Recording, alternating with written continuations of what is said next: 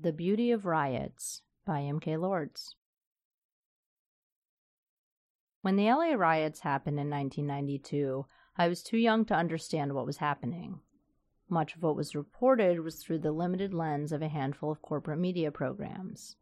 There was enormous police brutality and mixed messages from every source, but it was obvious that the murder of Rodney King and the subsequent acquittals of the officers who killed him marked a turning point in history where people finally had enough. As LA burned, people watched from the safety of their living rooms. Certain such riots would never happen in their neighborhoods, in their cities. Their Mayberry good old boys in their jaunty tan suits could be trusted, and were only out to get the bad guys. I didn't grow up with these cops, though. I grew up in public schools where resource officers carried somewhat lethal weapons to subdue elementary-aged children with, yet we were taught we could have a conversation with them. I don't know anyone who needs to bring a gun to a peaceful conversation, and if they do, I don't think they want to hear my 2 cents. Nearly 30 years later, I was glued to my laptop and television like everyone else in the country. Those good old boys donned black now and carried less than lethal and more than a little lethal weapons that would make Bernie Fife piss his pants. The National Guard was also out, but I'm not sure there was much distinction between them and the local militarized police. I had heard reports of looting and nefarious plots by Antifa, so I had to see for myself what was going down in my neighborhood. Local news called these demonstrations riots instead of protests, but if they're not going to make the distinction, I won't either. The sounds of helicopters and loud bursts from flashbangs and rubber bullets only a few blocks away filled the air day and night. After watching 24-hour news hyper-focus on the tiny amount of people redistributing some looted wealth, I knew there was a bigger story, especially when first-hand accounts and reports from people I've known for years showed something entirely different. The battle against police brutality went from one state and one country to a worldwide fight overnight.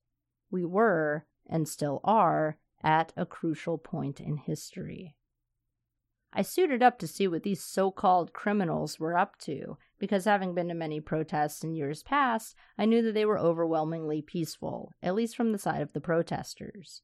My riot gear included water for hydration and for tear gas, sunscreen, a hat, a towel, emergency numbers sharpied on my skin in case I was arrested, and my phone, with location and data disabled, to document anything that might be useful for protecting people against the state. There's an intimacy in protests that the state hates. When people from diverse backgrounds unite around a common cause, it tears down the narratives they've spent so much effort on to divide us. And that's what I saw.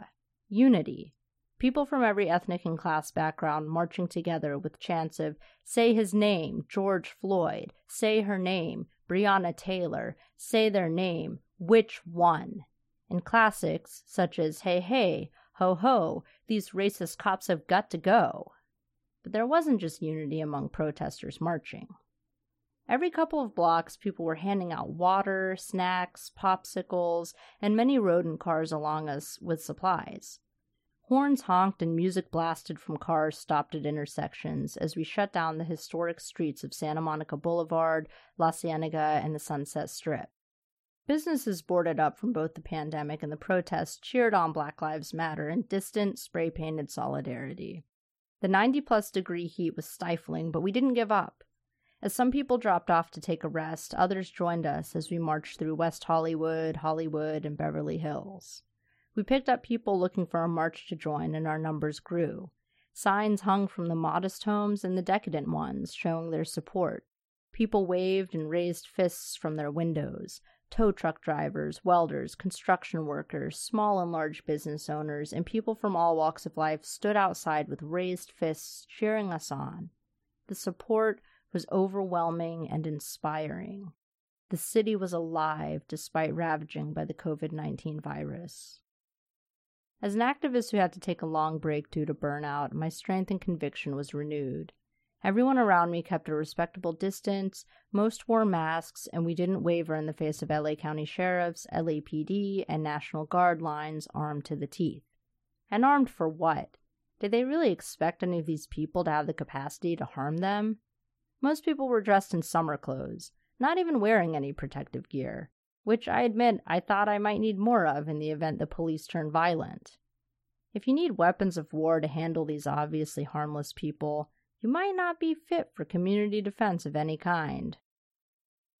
As we confronted a barricade at La Cienega and Sunset with chants of "I can't breathe," one National Guardsman snidely whispered under his breath to another one, "He says that as he walks away," as if his impotent display of masculinity thwarted the protester, instead of them just losing interest in the infantile protection of Chase Bank.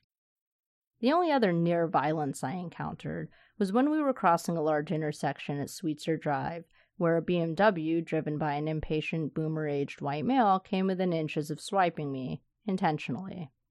This only confirmed my long-standing theory that BMW drivers are near the top of the hierarchy for worst drivers by car.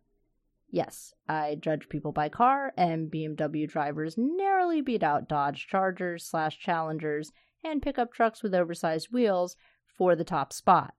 And yes, this is nationwide. Of course, I was much more worried about violence from cops. So many people I've known have encountered police brutality, and I've only narrowly escaped dangerous police situations due to my white privilege. I've seen how police have treated my darker-skinned friends, and I don't know a person of color who hasn't experienced some form of police or societal discrimination. I grew up in the South, where having black skin may well have been a death sentence. I'm not going to entertain discussions about how the racism of police is supposedly a side effect of institutionalized policing, rather than a pillar it rests on. I've seen with my own eyes many times how the cops are adversarial at best and lethal at worst when it comes to public safety, and far more on the lethal side if black lives are involved. And you can't separate the origins of policing in the U.S. from its historical roots in catching runaway slaves, no matter what justifications can be invented. We ended at La Cienega and Santa Monica Boulevard. Hundreds of us took a knee in the middle of one of the most massive intersections in LA under giant movie billboards for 8 minutes and 46 seconds, the length of time it took Derek Chauvin to kill George Floyd. In the middle of one of the busiest intersections in LA, cars stopped, people kneeled, and there was silence for those few minutes. It only took less than 8 minutes to murder a man, and we felt every minute as the sweat and tears dripped from our bodies and our knees buckled from the pressure. Mild discomforts that paled in comparison to the pain of dying from an officer cutting off your air supply. This moment was one of the most beautiful things I've ever seen. To hear silence in a city as loud as LA is rare, but not a horn honked as we kneeled there, not knowing if better days would come, but reflecting on who we've lost, and if we'd ever see days where black voices are heard, really heard, not ruthlessly silenced. When you arm institutions with historical and present ties to white supremacy with military-grade weapons, it's impossible to turn around and say they're not going to use them against the same people they've always killed without due process.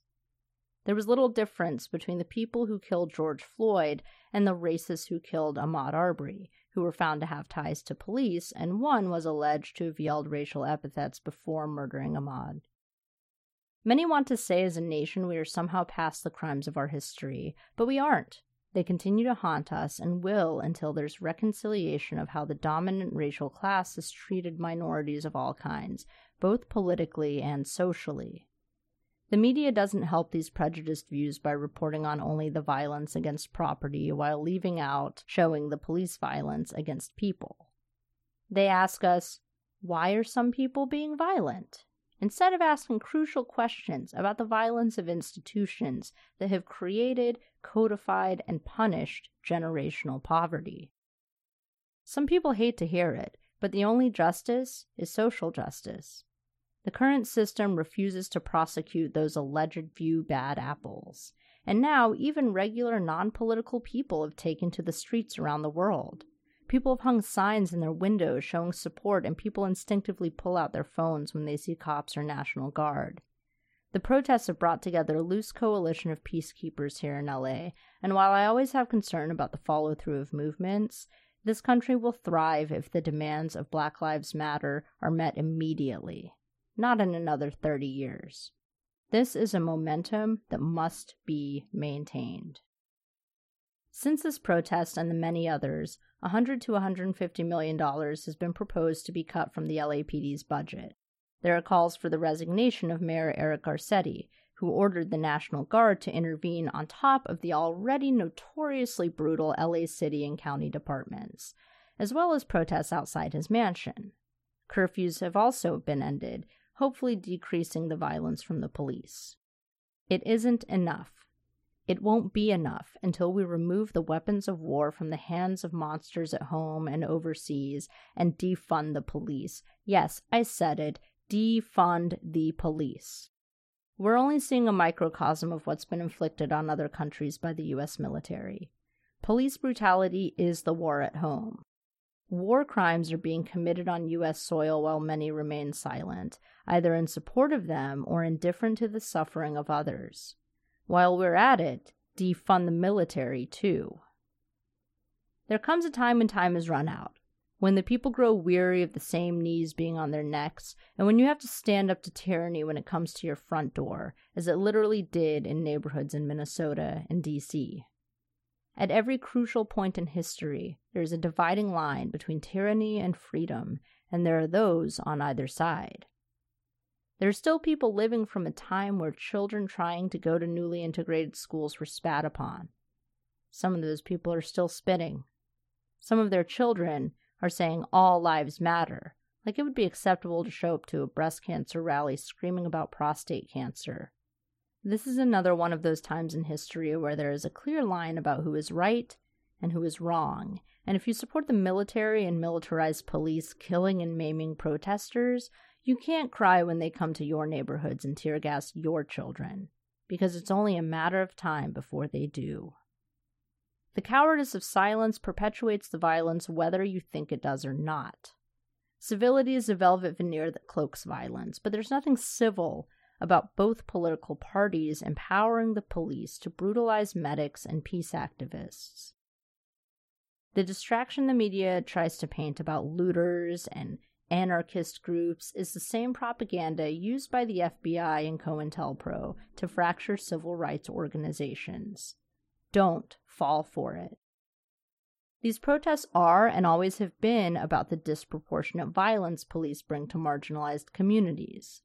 Everything else is meant to take focus away from people asking for the most basic human decency, the right to not be treated as a criminal first and a casualty immediately after. It's time to stand up, make noise, and if there's no justice, there will be no peace. How can there be peace when peace enforcers are armed with warfare weapons? It was the war makers home and abroad who cast the first stone. The people are only defending themselves from tyranny. Rest in power to George Floyd, Breonna Taylor, Victor Steen, Corinne Gaines, Freddie Gray, and the countless others we had to respond, which one, to the chant of, say their names, because the count is too high. It's always been too high. Black lives matter because all lives don't.